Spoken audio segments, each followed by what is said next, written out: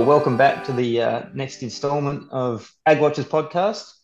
It's Rob Kelly from Agora Livestock here with the two gentlemen of EP3.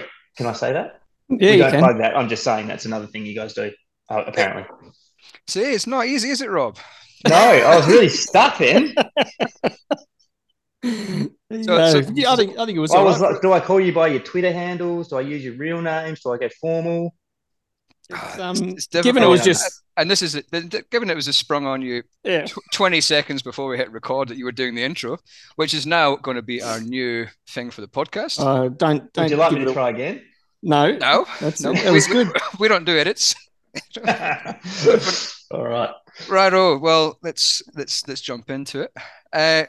Rob, I've known you for a long time. I reckon 12 years, give or take. As long as I've been in Australia. Ever since you came across as a backpacker, Andrew. Ever since I got deported here with my criminal record. So tell us quickly, very briefly, who are you? What do you do? Yeah, so look, I am the today the founder and managing director of Agora Livestock, which used to be known as Livestock Pricing. But prior to that, family farm, which is still in the family. Got an older brother who's on the farm.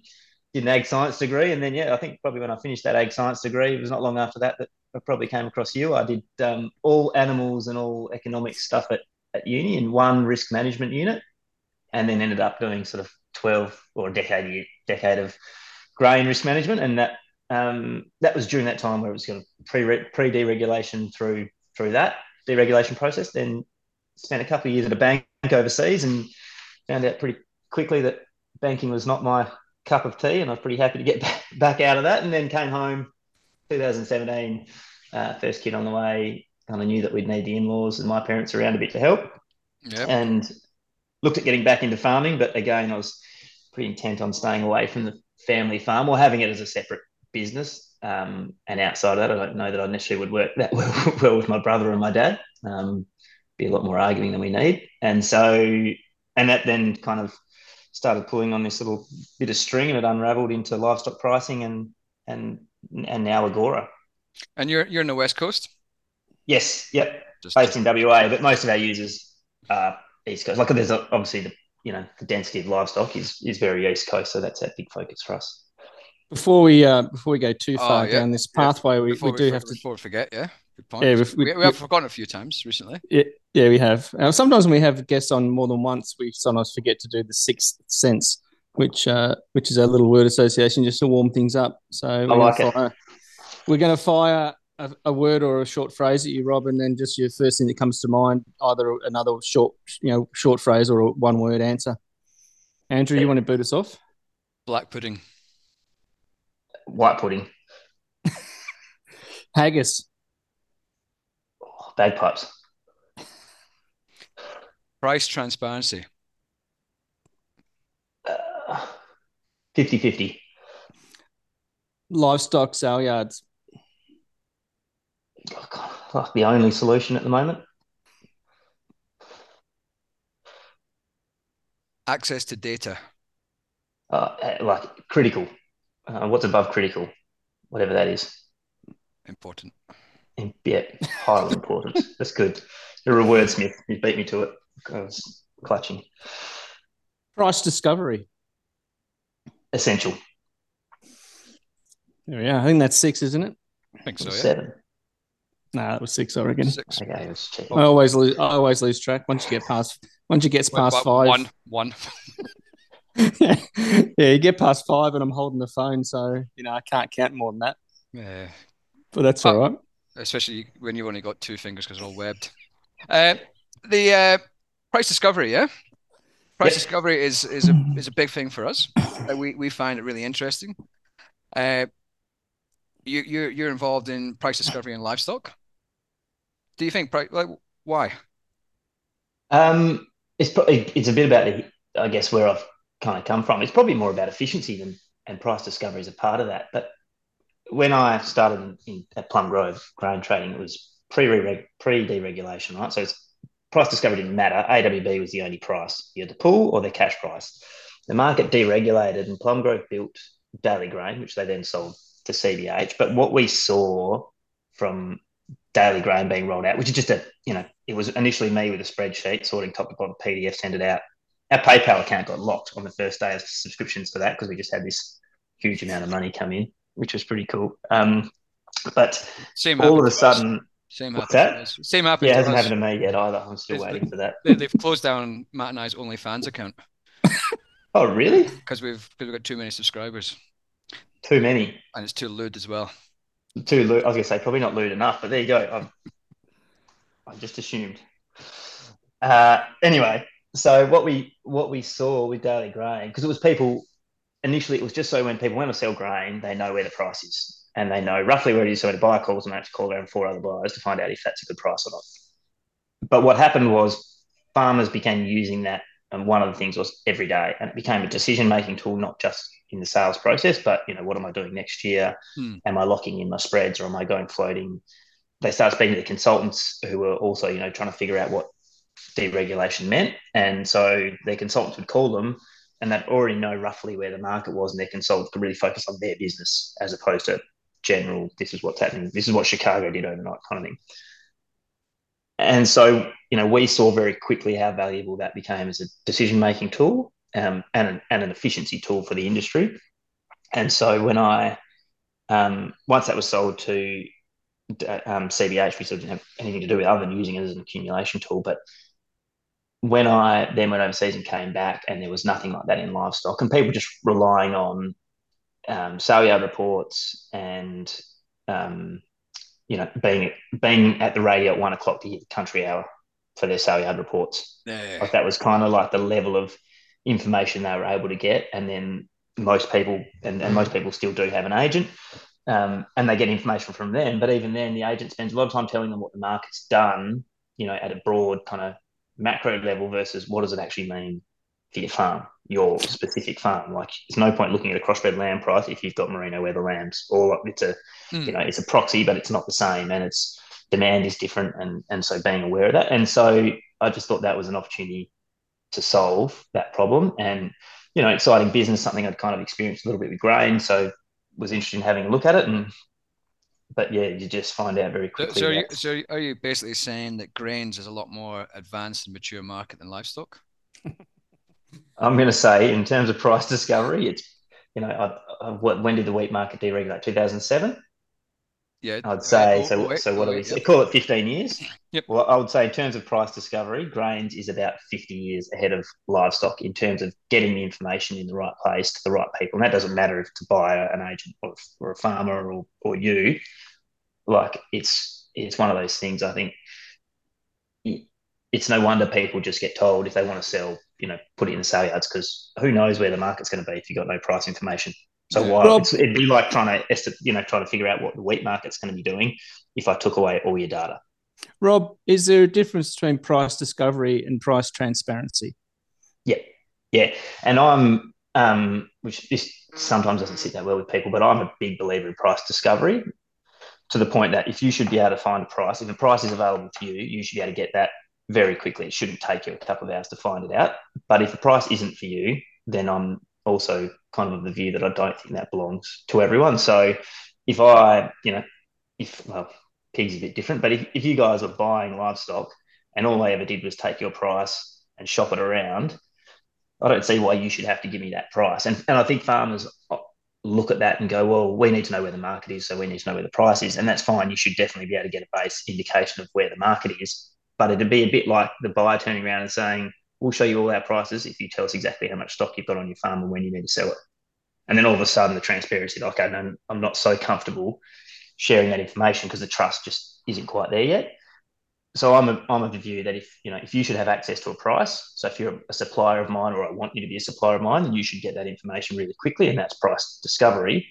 Price transparency is being able to see every single person's price in the market, which for a bunch of reasons doesn't make a lot of sense. Like, if you're selling 20,000 tonnes a week or 2,000 lambs at a time, you're probably going to get a different number to the guy who's selling 200 tonnes or 20 lambs, depending on the time of year and what supply and demand's doing.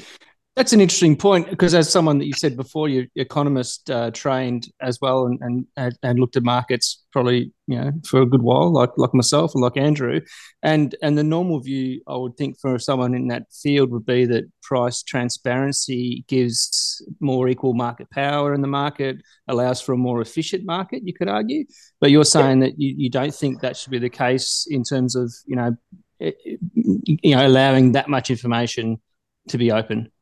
Yeah, I think it can be misleading to the people that are in the industry as well, because the issue with, and I don't know if people are from not from ag or not from livestock looking at the industry, livestock's a bit like real estate. You can have two houses, same street, built the same year, both 3x2s, vastly different products. And so when a buyer puts a number out, there's a bunch of things that go into that, and it's not just breed, weight, and fat score. Like there's delivery conditions.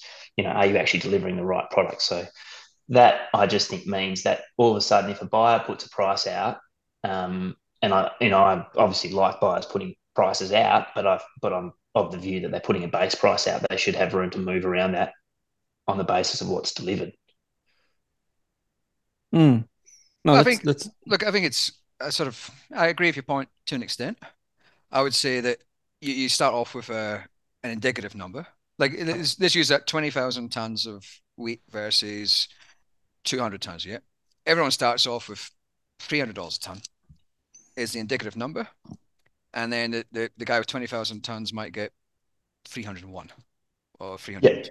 Yeah, and I think that indicative numbering system is right. But I think there's some commodities out there that don't even have an indicative number. And that makes no. If we look at, say, I guess one of the ones we talk about a lot is. Let me think. What would it be? Black pudding, Crocs. Both of those. No, they have numbers. They've got price transparency, and price discovery. But the fertilizer, it's one we've done podcasts on it before. We've got a fertilizer census that we're trying to gather data. And we've had discussions with people in the fertilizer industry who's told us that it's not in their interest to have price discovery. And so, to me, that is, again, it's a funny one. It is really hard, because we speak to a lot of buyers who would say, "Yep, we want everyone to know that we're in the market when we're buying a certain type of livestock." So if they might all of a sudden be looking for, crossbred lambs. Yeah. But we don't want to show a price. And you kind of say, well, the indicative price is what you need to show them so that they do contact you. Because if you're just going to put your hand up, well, then you still have to wait for the seller to start the bidding or the offer. And then to look at the right time of year, every 6 months, that's kind of the right, on the cycle that works. But it doesn't help you when you're trying to build a relationship if you can't share that information with the right people. And look, that's the view with our system. That's the way it's designed, is that a buyer can go in and they can put a number out and they can share that with everyone. Or they might go, Andrew, you're only doing wheat. You're not going to supply me livestock. Matt, you supply me livestock. You're in my livestock price group. So I will share a price. You'll open a platform, could be ours potentially, and you will see that price. But other people won't see it. So we spend a lot of time trying to figure out how best to allow buyers to have more control over what they share, but encourage them to share. And then, we hopefully can provide feedback on that to say, well, actually, maybe you're not that different to the rest of the market and you're missing an opportunity because there's a lot of business being done either through sale yards or, just other sales methods that you're missing out on because people don't even know you're there. And the buyers, one of the issues around over the hooks pricing historically was that there was that lack of transparency, and certainly that's what the ACCC inquiry was pointing at with the red meat inquiry from 2017. And do you think, by the way you described there, that you allow buyers to have some control over the dissemination of their over the hooks information or price information, that then gives them more comfort in providing that? I think one of the recommendations of the ACCC is everyone should publish their prices, and it just doesn't make sense. Imagine if you're, not to pick on a big guy and little guy, but imagine if you're a small plant operating near JBS in a time of tight supply, and JBS knows what your price is. if I was JBS, I'd be putting my price or whoever it is 10 cents above you every week because I probably only have to do it for a year and then you don't exist anymore. So that price transparency is going to hurt the little guys in that case. And there'll be a flip side where it actually hurts the big guys as well. So it's about finding that solution that allows, price discovery without everyone, giving up what is essentially their, the information that makes their business valuable and profitable. Because we don't want less livestock buyers. We don't want less processors. You don't want less. We want more competitive tension. That's what will make the market operate more efficiently. In terms of in the last, how long has it been set up? You've been doing this for 3 years? So we released the first version of livestock pricing in late 2018. And that ran for about 3 years, and then we started the new version. What's been the biggest challenge as a startup? Because Matt and I have got a startup as well now. So money.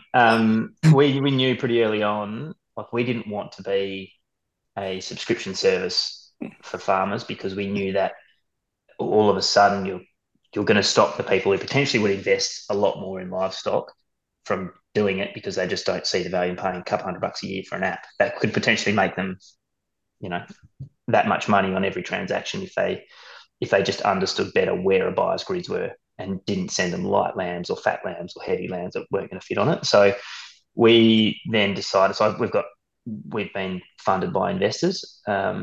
And so for the first 3 years, even now we're just starting to make money through people booking in stock and buyers paying subscriptions. But so we've had to run on investor funds, and so raising money takes time. People say there's not a lot of investors or it's hard to get investors. I think if you can get investment from the right space, really valuable. So, we've got a bit over 40 kind of,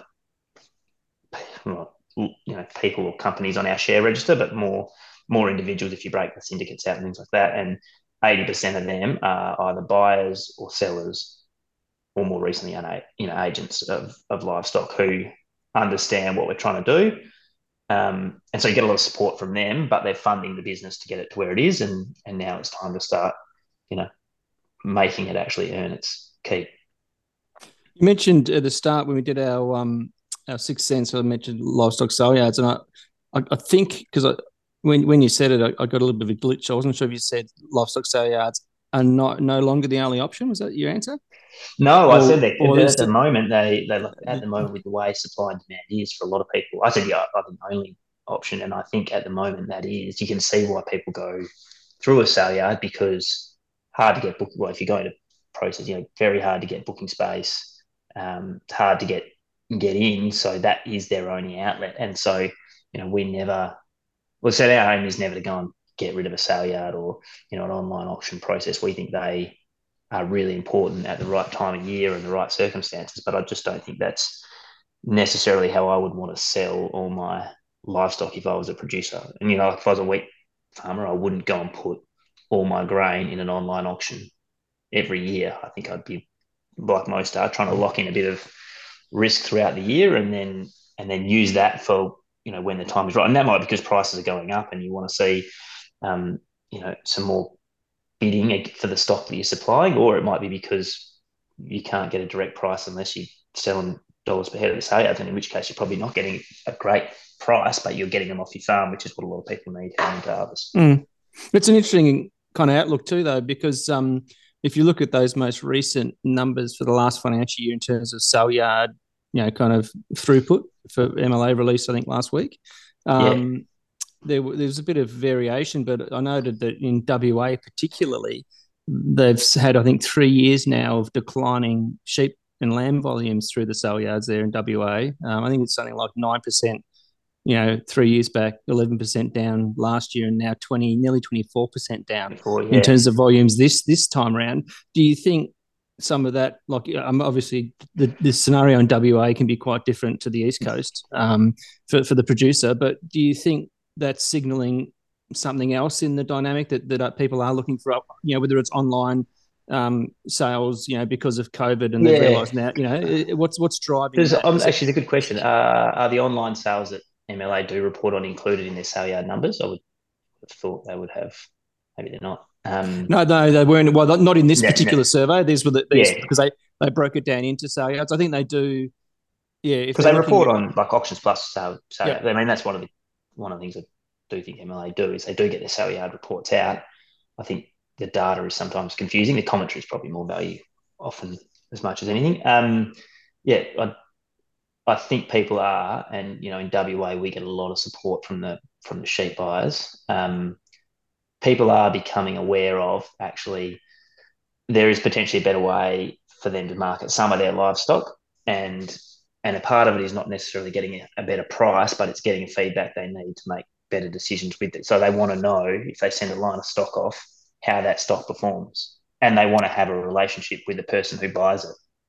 There is Because also if they some. see, There is also some benefit though when you said not getting necessarily a better price, but also having the ability to book in advance, whether it's 2 or 3 months in advance, and have a yep, price set at that time. That could be quite helpful too, just in terms of your managing of your risk, right? yeah, and it's interesting. I mean, it's not purely a WA thing, but a lot of the time it's heading into the spring flush. People book in stock; they don't get a price until the week before it goes in. So it's just having the capacity and hoping that that everyone in the market's around about the same number, that you're not booked in with someone who's going to pay you less. So that I think we help give a lot of comfort in that kind of scenario as well, where people see what price they're getting for stock they booked in 2 months ago. They get a price this week, and they know that actually that's not that's in line with where the other marketers are. But yeah, absolutely, I think it's definitely having that certainty. And I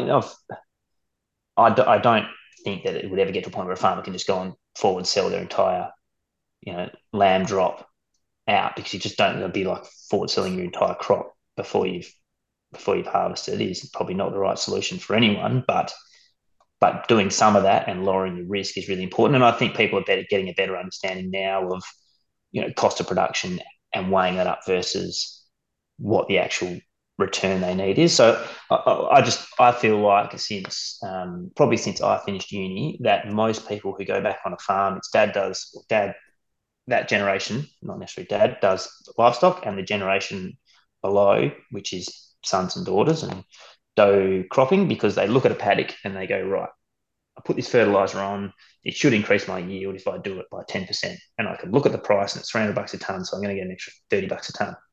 Does it make sense? And they look at their livestock and they go, well, I know kind of what it costs to breed them. I've got all these other costs that come around shearing, all this sort of stuff that I've got to do. And it costs X amount, and I've got no idea what they're worth. So is that a good way it might be worth a lot of money, but it might be worth nothing. So why am I going to invest in that when I've got an asset that I need to get a return on, and I can lock that return in with like a pretty high level of confidence? And so that whole lack of market information, I think, has seen people shift away from livestock.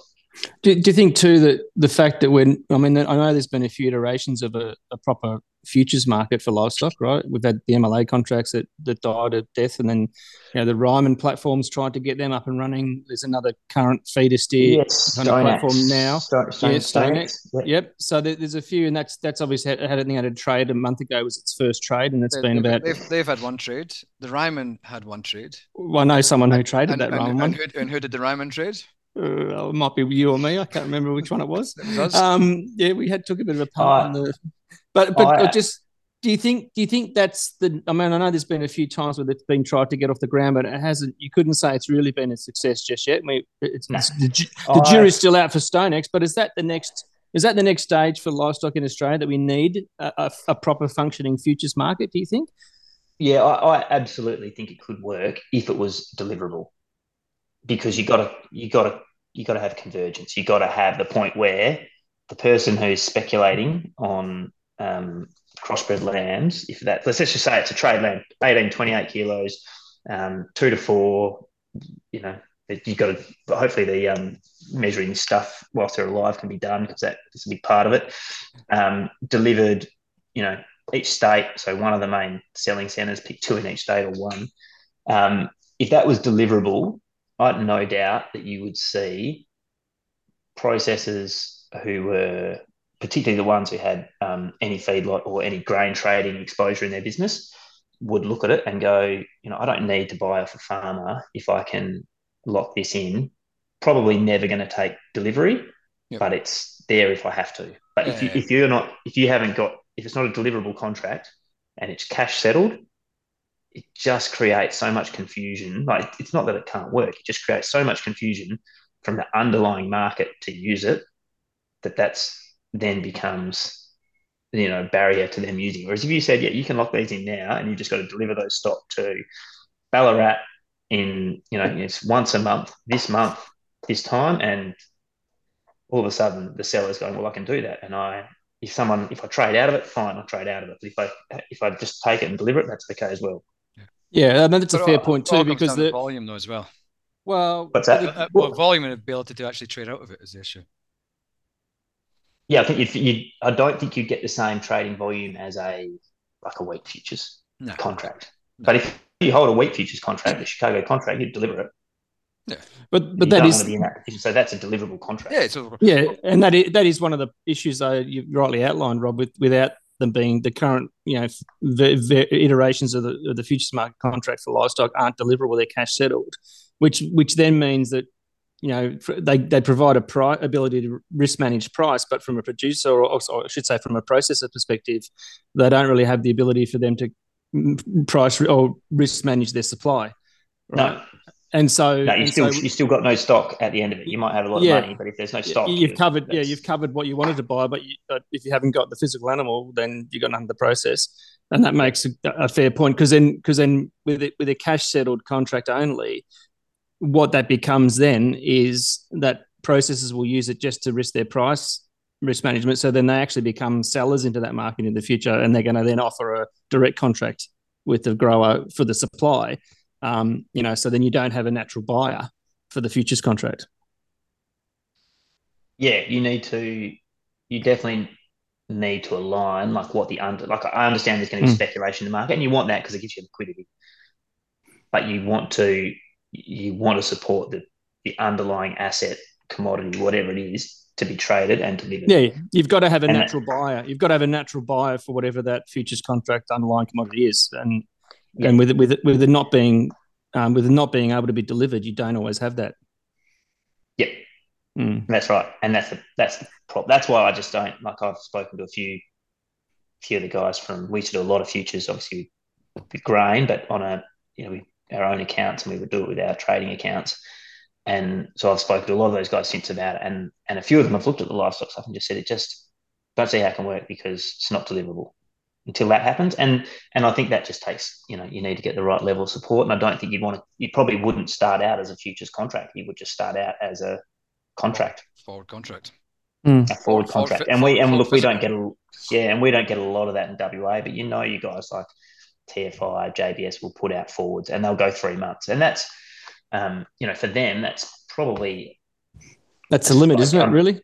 Yeah, I think so. When you don't know what you're selling at the other end, if they knew what they were selling in 18 months' time, they'd probably put a price out for 18 months' time. But even so the Wagyu guys might be able to do it, but even when you look at, say, wheat swaps, wheat futures, hardly anyone uses them anyway, really. If you think back to when you were an advisor, yeah. We're talking deciles, not futures prices now, I think is what I hear lately. Yeah, but you have, I reckon it'd still be 10% or less of. You mean of the Australian market? Australian market would be using futures. From a producer point of view, but in the west side, in the west coast, more so than the east coast. That's my experience. Yeah, I don't know if many of the producers use them that much anymore. But as a trader, you could manage your basis risk a bit better, probably because you had someone full time. That was the job, right? That's what they did. But if you're a farmer, on that livestock, you wear a lot of risk. On that livestock contract, the problem is getting A, liquidity, B, it's not deliverable, and C, education. Yep. And I think, was it Dougal Hunter who probably spent most of my time at Plum Grove. He was out, pushing the ASX contract, and it was just hard yakka. And that was a contract that had, and it had here's how it already works in another market, and it's hugely liquid and successful, but just pulling people across onto it. We used to trade it a little bit, but the barrier was liquidity, and so trying to get it all there at once was hard. But I think it's improved a bit in recent times. Yeah, okay. But I haven't looked at it, but we traded it like when I was at Plum Grove, isn't it? And then you've got Platts. Platts have got a West Coast wheat contract as well. Okay. So you got all these contracts that are out there, and this is the thing. It's easy to make a contract. It's hard to get somebody to use it. Got to get people using it. And that's the thing. So, in terms of like when you get like one of the issues you've got any sort of platform is getting people on it. Yeah. Yep. We've got the same. We've got to get people on our platform. Quotation marks. Yep. Did you get any kickback from anyone, like agents or buyers or? Yeah, we definitely, and this is, I can't blame anyone else probably other than myself for this. Early on when we started looking at this, we obviously we knew farmers wanted price information. We knew buyers were starting to want to see that information in the market. They wanted to have the comfort that if they had the best price in the market, that a farmer wouldn't sell somewhere else. Yep. All things being equal, which they never are. Delivery times and all that sort of distances. And then spoke to a few agents, so this is what we're looking at doing. And they just sort of went, no, that doesn't help our business. And so I kind of stopped there. Okay, after speaking to 5 or 6 agents that I know kind of personally, they're like, no, that doesn't really align with our business. And I didn't dig any deeper at the time on why, and didn't think, well, is there a way that it can work for you? I just kind of said, okay, if it doesn't work, we'll just fine. We won't do it. I've always said, like, we're agnostic to whether the agent is involved in the transaction, and a lot of the time it's actually the buyer that wants them there versus the seller. But there's a lot of value to be had on having the right person involved in that transaction. And so we never pushed on it, but so we just meant we were straight away butting heads with agents all the time. We'd go and say, look, we don't, this information, anyone can use it. You do what you want with it. Use it as a way to open a discussion with the buyer and the seller, or when your agent comes and you want to talk about different markets, at least have an idea of what's happening on the East Coast or the West Coast when you're on vice versa. And so we copped a solid beating around the ears for that, and have since then, and haven't done anything to kind of stop it. We just kind of let that happen in the background. More recently, we've kind of dug in a bit deeper on what is it that we're actually doing and how that can work. And so now we have some agents who actually see the value in their business, and it's all about efficiency. It's not about, we're not changing the market. They're probably going to have different prices because they're selling, 200,000 lambs a year.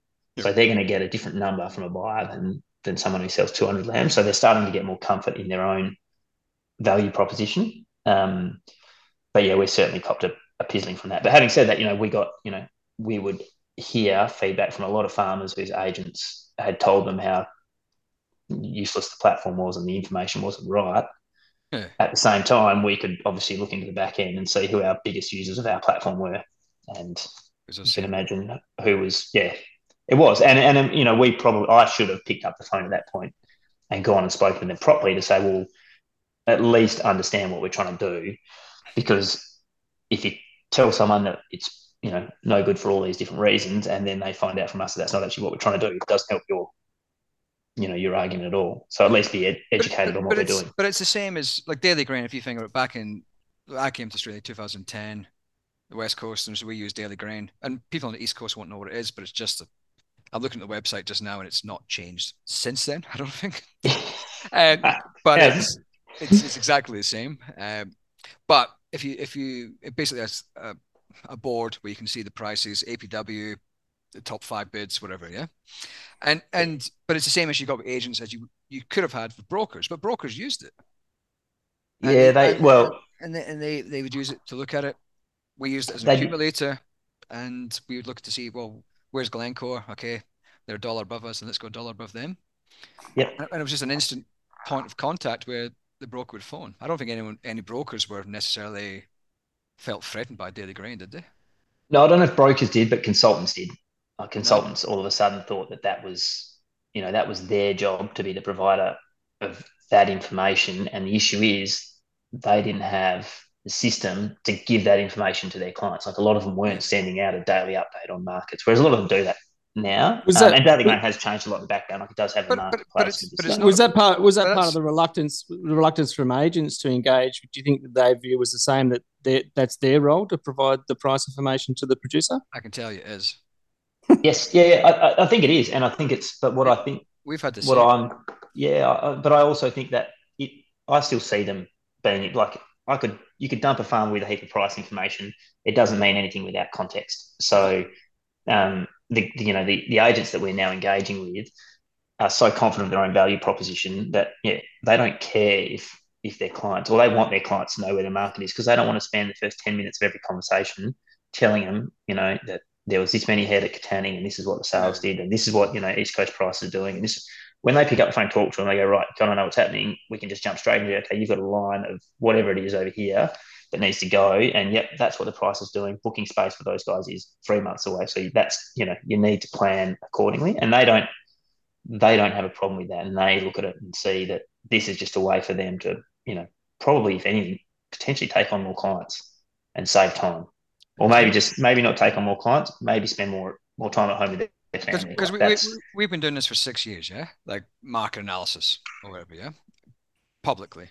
And we did get a bit of flack early on, I would say, from some agents when we went to do like agent workshops and whatnot, as we were previously part of Ruralco at the time. Yep.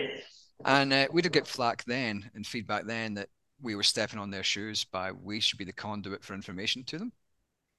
I think one of the comments was that they didn't want the producer to be too well informed or something, wasn't it? Because they didn't want them knowing more than we know. Yeah, that's it. There. So that there was a little bit of reluctance. So I don't necessarily I don't have a lot of sympathy for the people who just want to treat their clients like mushrooms. So if that's your business model, look at any other industry, and I don't think that's sustainable. Like, that just doesn't work. But if you can inform your clients to the point where they make a better decision and they have to speak to you less, they actually will value you more. Like, it's all about having the right information at the right time. I think I think you're right though as well. Like, I'm not, like, I don't have a Daily Grain subscription anymore, and I don't need one. But I don't really see the relevance for me. And I guess that's the thing. What I do think is important is that contextualization is what you're saying. Like, you can throw a number out there. Oh, CBOT's up 2%. Well, what does that mean? Yeah, and that might sound like a lot, but you might be thinking, actually, that should have been up. It should have been limit up last night.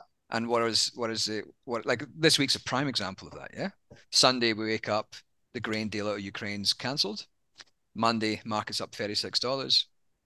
It kind of looks like it's probably overblown. Next day, it's down 26.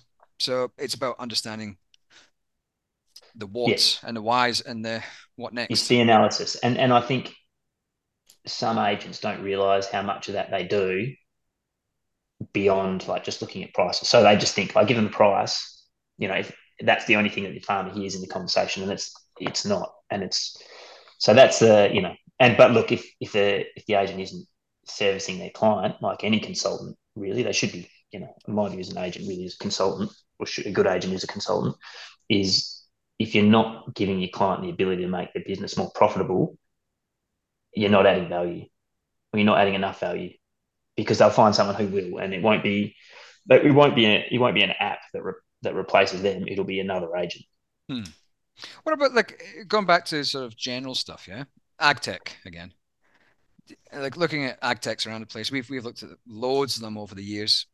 Grain seems to have a plethora of different apps and software solutions and different things, whereas livestock seems to be a little bit behind, would you say? Yeah, so I definitely feel that there's been obviously some, Auctions Plus has been around for 30 years and probably got a real kick. Like, COVID obviously helped probably on the adoption side of that, but they are obviously investing really heavily in the technology side of it. But startups is, there seems to be fewer. There's a couple of big ones, I think, that start making it.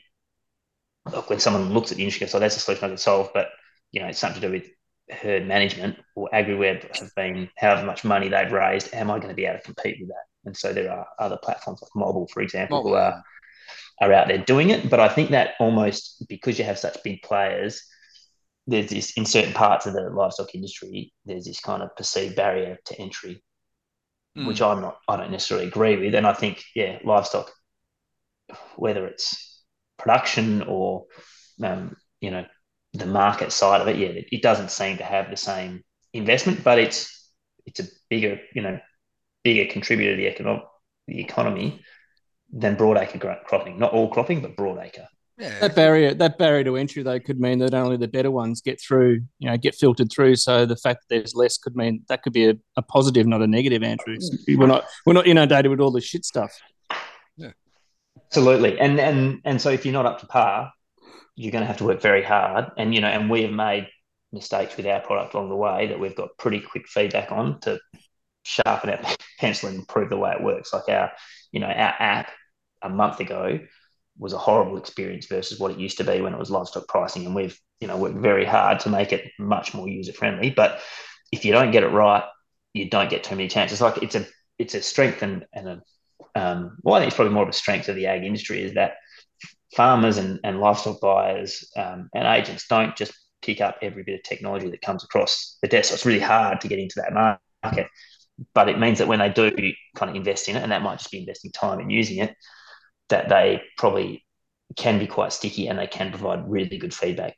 And we've done that through like our user groups, but also through our investors. Like our investors have a big say in what our business does, and that's why having them as buyers and sellers is good, and agents, because we know we're building something that they want. But getting it out there and getting it in front of farmers, it's a challenge. Like everyone, you cannot go and just pump Facebook ads, and you can't, a farmer is not going to do the same as a 20-year-old uni student who's sitting in a biology lecture, play on an app for 45 minutes, figure out how it works. If a farmer can't get it to work now, it's probably the last time you'll see that farmer until you actually pick up the phone and do it again. So it's a tough one. And then I think the other thing about ag is, it's not as sexy on the potential return on investment for investors, because they all sort of want, especially get that visa, they all talk about wanting 10x, and they don't want 10x. They want 10x on the ones that work, because they know a bunch of them won't work. Yeah. But people in ag typically seem to go, well, here's what it is. I think the return could be X, and it might be, 5 times the current valuation. And the investors going, well, we're seeing ones that are like 20-time valuations. Like, yeah, well, okay, fine. I'll put a different number in my spreadsheet. I'll give you a 20-time valuation. We both know that's not going to happen, maybe. Yep. But that's where it is. And so we look at it when we raised the money, we went in and were pretty conservative on what we thought was achievable market share and disbursement in the market, and said, look, if that's not in line with where you want to invest, then we both agree to that now. Don't come in thinking that, this will be a unicorn. So this Ag Watchers podcast is valued at 20x, 20 to 25x. That's because of all the. I'm a buyer today. That's because of all the natural fertilizer that gets spoken in the podcast. When I say we're up to 25 times, we're at $25 now.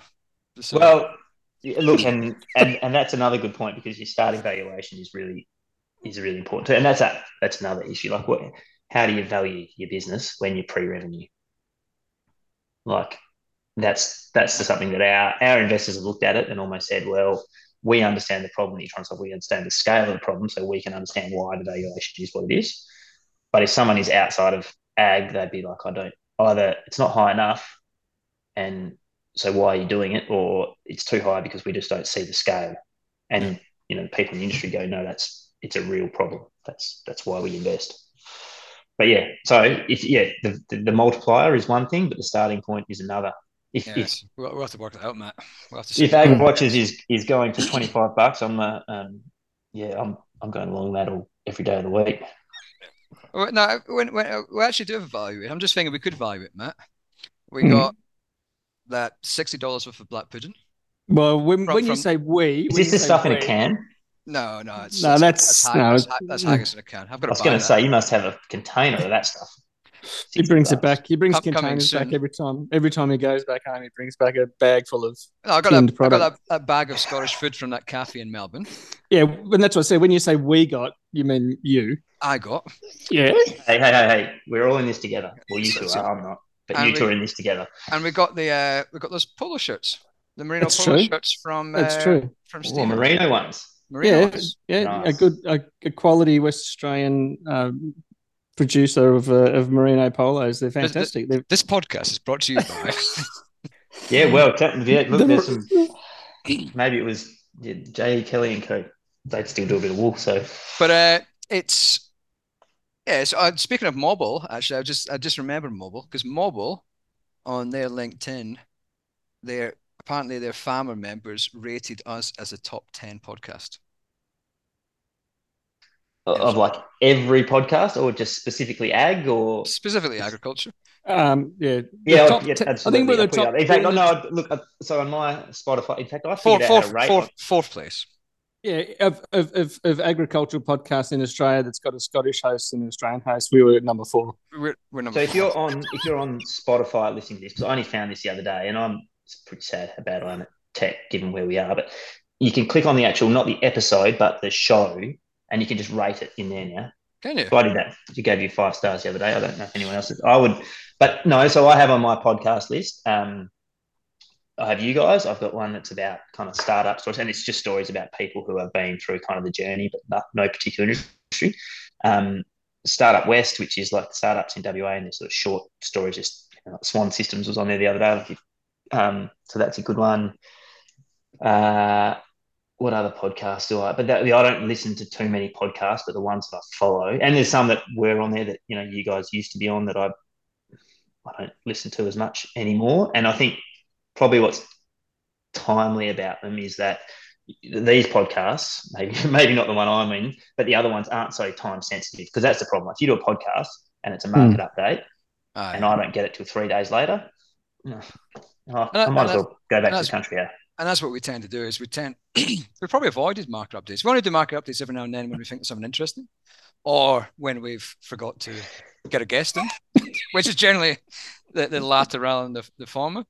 And, or something that's a bit more longer term market intrinsic, as opposed to what happened today at the sale yards. But what you find is really interesting is when you look at the stats, and this is a bit of a Heuberg tangent, is when you look at the stats on podcast downloads, it's just the first 2 days, really. Like the first 2 days after it launches, that's when 90% of the downloads come. Maybe a bit more in the first week. But big fans like Liz Jackson in WA. Well, she listens to it every day. Yeah, she sometimes, I think she must listen to the episode over and over again. Well, I don't know. I must be. I think I'm a closet fan compared to Liz, but I do listen to them, and I tend to save mine. Like when I listen to a podcast, it's not. I won't listen to it. I'll just go and walk the dog in the morning, because I can just do it without thinking. But by the time I get on the bus to go to work and come home, I'll be on my emails or doing work on my phone, so I'm not paying attention. So when I listen to them is when I get in the car. Yeah, and I need to be able to get in the car without a screaming 5 and 2-year-old who just on their snack bitch. So, or one of us is. So, I'm driving, trying to listen to a podcast and feed 2 gremlins is not conducive to road safety. So if I get that time in the car, I'll chew through hours of podcasts. But if it's market updates and it's 3 weeks later, that's the only time I listen to them, is when I'm on a long journey. Yeah, and I need to stave off the tiredness. I don't listen to hours, obviously, because hours is fucking, I find it dull as hell. But so thanks. Well, not the guests are good, but I just couldn't listen to my voice for 40 minutes. It'd be horrific. But yeah, so what's the next stage? Well, look, yeah. So we've actually.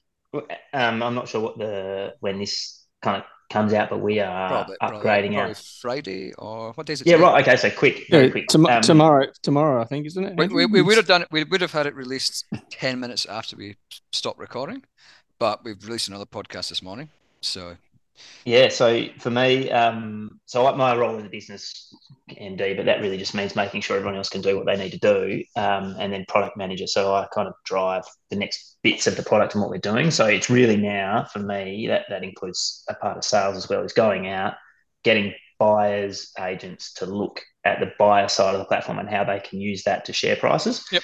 And pushing, getting farmers to say, look, if you want a bit of free market information, the app is free to use. Like, you can download it, you can get your sale yard reports, you can get that, and we might be able to get some EP3 or Ag Watchers content out through it as well. Like, that's something we're pretty interested in seeing it become more than just prices. That we'd like to do that, and then so that's the kind of the next stage is really about growth, and then with the buyers coming on board, it's about solving for them in particular the problems that they have on a management side. Because I think what people don't realise, particularly in WA, if you're in the grain industry in WA, you're a paper trading business. Like, you did not have to touch typically a ton of grain because CBH do everything. It's just a line in your spreadsheet as to what it costs. That's not how it works for a livestock buyer or trader. Like, the logistics become important. It's not it's a very perishable product, really, in the sense of kind of a lot of ag commodities. So there's a bunch of problems that livestock buying companies spend a lot of time managing, and there's a lot of human error involved that we're trying to help them with. And they're not complex solutions. It's just making sure that the information's in the right place. And that's that whole supply chain efficiency. I think people look at us and go, you're talking about supply chain efficiency. You're talking about cutting the fat out of livestock markets, which is kind of where we see our vision. Yeah. Immediately and fairly enough, to this point, without kind of explaining ourselves, people look at it and go, well, you're just trying to cut out the agency fee. And then I look, and we have to sit down and explain that, and we've got to articulate that better. But if I take Plum Grove as an example, I was the kind of one of the head of tradings at Plum Grove, and I'm not a good trader. But what we did really well, it came down to, is I was good at spreadsheets and macros. So I could run my numbers I'd get in at 8:30 in the morning myself, Dave Pritchard, Tony Smith. We'd have a quick chat about numbers. We'd run a macro in a spreadsheet based on what we thought the market was. It would spit out FOB values across the country. So we could go to our shareholders and say, if you want 10.5% wheat, you're going to Kwinana. If you want high protein wheat, you're going here. If you want ASW, you're going to South Australia. Yep. Another button would send an email off. We'd go and get a coffee. By 9 o'clock, they would be back to us saying, this is what we want to buy in each port zone. Then we'd use daily grain. So we'd pump that number out. And that would then, farmers would come sell to us. By that stage, Melbourne's 3 hours ahead, and AWB still didn't have their numbers out. And so the bit of the supply chain, it wasn't our margin that got cut, it was our cost. And so we look at it and go, well, I don't really care so much what the agency fee is. It's the fact that the agent is selling time and they've got not enough of it. Yeah. So what about if you had more time? And the same issue for the buyers. It's the last thing anyone wants to be doing in ag at the moment is trying to hire more people. And that's a different tangent. Don't get me started on that. Bloody government grants for creating jobs in ag. It's like, we don't need to create more jobs in ag. We need to get rid of jobs. Like, we need to scale the people that we have. So most of your staff are IT guys? No. So actually, that's a good point. So we initially because I saw you had a job advertised yesterday. So we're now looking for anyone who's interested in ag tech, lead front end developer. So we have outsourced. So when we raised some money a couple of years ago to build this, we went to a company in Perth who actually built CBH's delivery form app. So they took it from the carbon triplicate to the app. Farmers were not necessarily keen on that at first, but they love it now. Get a lot of information out of it they wouldn't have got otherwise. Your grains arrived at the bin. This is how much it was. This is the quality. They get that on their phone. They love that. And so we went to them, and they build a lot of platforms for people. It's kind of that's what they do. It's third-party development. And they said, actually, we are trying to figure out how we can start investing in these businesses rather than just building. So they said, what about if we do it at cost and we take a bit of equity instead of what is normally our profit margin? Yep. And it's been great. And their view has always been, and our view is that they're never going to be a majority shareholder. They're not getting a board seat. It's just a way for them to start investing in some startups that they like the idea of, and they liked us because we had users already on livestock pricing. But that's a finite agreement because they get a certain amount of equity for it. Yeah. And so now they're helping us to try and find our front-end developer. So our senior back-end developer was full-time with them, and then is now full-time. He's transitioned to our business. And so we're looking for a front-end developer to kind of fill that role because they're very different things as I'm figuring out. So we're looking for that person who, and it's not niche in terms of finding a front-end developer, but finding developers at the moment is like probably everyone in ag. It's very hard to find people, but finding someone who's a front-end developer who likes the industry and wants to be in it, that's what we can offer. Like, we'll pay the same salary as everyone else, but we want someone who likes it because we want them to be around for 5 years. They'll be leading our front-end platform. But you also need somebody that's got the right personality as well, which IT guys can be difficult. Yeah, it's funny. So our back-end guy, you wouldn't pick him as an IT guy. Like, you've seen he's out racing go-karts in the country on the weekends and loves tinkering and he's, welding and all that sort of stuff. But he's just he's like a diesel engine on the back end. He just plug, incredible on that side of it. But finding someone on the front end who's we want them to engage with the buyers. We want the buyers to be able to sit down with them and say, this is what my system needs to do. Or, for the guys who are working on the app, they need to go and speak to the farmer. They need to be out there. They need to see that small writing with a light background, on a farmer's phone who probably might have bad eyesight, screen's cracked. It's an old phone because he put his new one in the wash. You know, you can't run that the same way you run a normal app, and so the usability becomes really important. It's a bit like some of the more difficult IT guys to work with. I've found are guys that did IT at uni and then went into another industry like, I don't know, grain trading or something else, and then moved. So they've still kind of got this IT background, but they're no longer in IT. Really, they can be really hard to work with, those fellas. Yeah, I imagine not sure what you're talking about. Yeah, I feel like that's a skeleton somewhere there that I don't want to open the door for. Do you happen to know someone who was in that space who might be looking for a front end developer? Well, I'm just thinking. I couldn't recommend him. I'm not fans of my current sort of business partner, and so I'm thinking, like, I've got a background in IT, yeah. So I did computer science. Never worked in it, but can't be that hard, I agree. There'll be YouTube. I'll just come in. No code in the morning time. YouTube tutorial. Afternoon, do some work. Yep. You get on LinkedIn now, and then you can get endorsed for it. Exactly. And you will be like I will endorse you for it, and you can. Look. I did. Do they still write HTML, JavaScript, and CSS? I'm all right with that. I'm good with that. I thought you only do C++. That's all you can write in. C++. Do you do VBA? Like that's mine, friend. VBA, yeah. Next.js, I don't know what that is. React, I don't know what that is. They're kind of the new, and but wait, it says we're not concerned about specific years of experience. There we go. I should premise, we don't care how many years you've been doing it. Must be good. As long as you either can learn it really quickly, or you're good at it already, or you've got to be passionate. Like that's it. It all comes down to as well. Like I think every company has it, and you can when you're small, like a no dickheads policy, right? Like you just want to know that when you go to work with someone, you're just as happy to have a beer with them. Which, it took you guys, I think, from a few episodes ago, I found out it took you guys a long time to realise that potentially you were worth having a beer together. But I'm starting to go the opposite way again now. If we had a no dickheads policy, there'd be no one working here. well, it's all or nothing, right? So you can't have positive and negative. You got to have two positives and negatives. Right. But I think that's why our employment policy is all dickheads. Dickheads only. So our senior developer, right? So when he started with us, what he wanted as a part of the package was, because we work in the office with these other IT companies, other developers, and he said, what I want is I want to be able to work from home, but I still want a desk in the office. And I still want, we kind of set him up to work from home, but he knew the team very well, so it fitted in. But he wants a desk in the office because sometimes he needs to come in for work, but he wants to also be able to come in on Fridays when they go to the pub for lunch. Because that part, and so straight away, you kind of know that if someone comes in and they're like, oh, I like your offices, and they start talking to people, go, right, well, this person's probably going to be able to fit in. And when they have a problem, they're not going to go into a little shell and I don't know what's happening, but I'll just try and code away at it and see what happens. They get up and ask. And that was the value for us. The developers we've got were probably the most, one of the more expensive quotes that we got, but sitting and certainly more expensive than our previous developers. But sitting in an office with them means that when they have an issue, they don't spend a day trying to figure it out, then come to us with something that's not quite right. Yeah. They stand up, they come over and they go, is this right or wrong?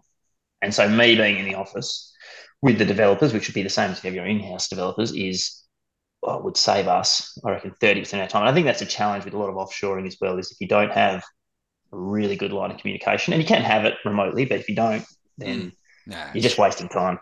You're not getting 8 hours out of an 8-hour day at all. And we understand that as fellow ag tech startups, we got a website, so we're an ag tech startup, and we've got spreadsheets. What's the web address for that? I've forgotten. Could you say? I don't know.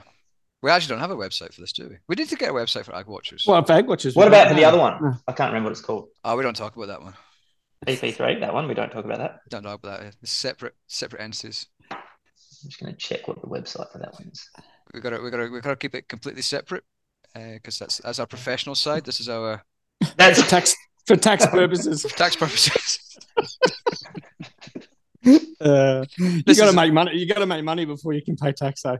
That's well, you don't Yeah, have to- that's right. Tax is only a problem if you got to pay it. It's well, we're not for profit. Oh, that's right. Yeah, that's what we're going to do We're next. not for profit enterprise, Yeah. and not intentionally. We're just we just happen to be not for profit. So. Yeah. I think it's, like understanding what you're good at and sticking to it. So Because you're basically just doing an iteration of what you did back in 2007, really. Yeah. And then transferring across. And and just understanding, like, I mean, Daily Grain could have been, it started off very strongly and it diverted a little bit maybe along the way and made it hard for itself. And for a bunch of reasons that are not necessarily specific to the product, but maybe CDH as a cooperative have to deal with certain issues differently than what a private company can. But when Daily Grain started, it started as a spreadsheet that got PDF'd and sent out, and we spent like a huge amount of time just trying to figure out how to stop people from sharing that spread, like forwarding the email on, and it didn't matter. Farmers didn't do it, so it was a subscription thing. And then not long after it started, we got a call from some people when he come to see us. Our little office in Freo. It was Grant Thomas, and I think it was Sarah Scales. Oh, Sarah Scales. And it was I'm fairly certain it was. Anyway, it was Clear Grain Exchange. And they came to our office and it was really hard because we had this system that, we hadn't invested a lot in. It was very much a startup, and they kind of told us about Clear and how to do all these things and, how amazing it was. And it wasn't like they were telling us, there was kind of no end to the conversation. It was just like, they just told us and then they left. And well, are they telling us to just give up, or, what's happening? We sort of left this meeting going, wow, they've got this amazing system. This is never going to work. Anyway, that system then went from them to NZX. I think it might have gone somewhere else in the world, maybe Profile NZX. And Profile NZX and Nathan. Yeah, now Nathan Cattle's bought it. So Nathan I went to uni with, sporting school with, uni with, lived with him for a bit. It's like a little clique as well, because you've got Trent Smoker. And Smokes is in there now as well. So, but you know what? And Nathan has, I think, completely rebuilt the platform. But what made it work was he just understood that it wasn't the technology, it was the problem they were solving, and explain it was an education process. And they just I just don't think they got that right at the start. And so Daily Grain got a long way when it probably shouldn't have if Clear hadn't have kind of jumped so far ahead of the market. So it'd be like Agora starting out with a futures contract. Just what a great way to spend 10 years driving around and getting no uptake. Yeah. And I think that's the Clear. We've done a podcast with Nathan in the past. Yeah. We'll probably get him on again soon, actually. We met Nathan last week, 2 weeks ago. Awesome business. Awesome. And just normal. But the difference, but you're right. And this is what we've said all about ag techs all along, is there's a lot of shit ag techs out there. I don't like being called an ag tech business either, to be honest. I think a tech business. No, but you are wearing a black skivvy. You are wearing a black skivvy, though, Rob. In this, it's not a skivvy, but I put my branded shirt on. All right. Yeah, well, I'm wearing a pair of footy shorts and a jumper. I'm not wearing pants. I saw that when you stood up. Yeah. I'll let the dog out. I wear pants when the dog's out. But no, but it doesn't matter whether it's an ag tech startup, whether it's a tech startup, whether it's a normal startup. It's still just about solving a problem. It is. And what I found with a lot of ag techs is that they were solving a problem that nobody actually thought was a problem. Yeah, a solution without a problem. And you're like, well, there are a lot of these like paddock apps and stuff. The average farmer has got a pocket notebook. Pretty good solution already working, right? And it works, and it costs nothing because you get it from the local CRT or Elders or Nutrient or whatever. Well, that's a good point, because the usability is all about making it as user friendly as possible. Like, I'm not so concerned, to me personally, if someone gets a push notification for our app and that push notification is enough for them, they don't need to open our app, job done. Doesn't matter as long as it's signed up. I just want them to have the information, and if they can use us a bit more later on, like to get more information when they need it, great, that's there too. But But if you think that you're going to all of a sudden take 20 minutes out of a farmer's day for a problem it's not their top of their list, No. then you got nothing. Like, I mean, the number of times people have tried to invent like the electronic gate opener, every farmer would use it. No one's cracked the nut. But if you try and raise money to build an electronic gate opener, you struggle because that's going to cost a huge amount of money. Most farmers probably aren't going to invest the amount that you need them to make that work. I do really like that pneumatic. Isn't that why you have kids? Well, yeah, or a partner. But coming back to like its simplicity, and if you look at what we've done over the years, is like I used to get a lot of articles and stuff from consultants and whatnot, and they're so full of jargon and overcomplicated. But what we've aimed to do is just simplify it. So a lot of our articles are not like you wrote an article yesterday, Matt. Mm. It was probably not much longer than a tweet, really, but it had all the information you need. That one about exactly export flows, and this is what I think. Like everyone, like we said, everything keeps coming back to the same thing. I had this discussion yesterday with someone, and the day before with someone else, is about labor. Nobody's got any labor. Doesn't matter if it's like I was talking to somebody who's a teacher yesterday, and they were saying that, you know, year four in school, and 2 of the teachers are going on annual leave. One's pregnant, and then it's like, well, what do you do with the rest of them? And you can't get staff. You still got the same number of students. So I think everyone's time sensitive, and so you got to make it as simple as possible and to the point. Yeah, you got to increase the value of the assets that you have, and that's your assets might be if you're a farmer, it's typically land, time, and people. Well, time is just a factor of people. So if you can give a farmer an hour back in his day, it takes 12 years to get a person up to workable standards. Yep. 12 years, 9 months. So exactly. And so if you can, maximize the value of what they are and give them better information. So whether that farmer then uses that extra hour a week to do more work or spend it at home with his kids and family, it doesn't really matter how they do it. It's just, why waste it?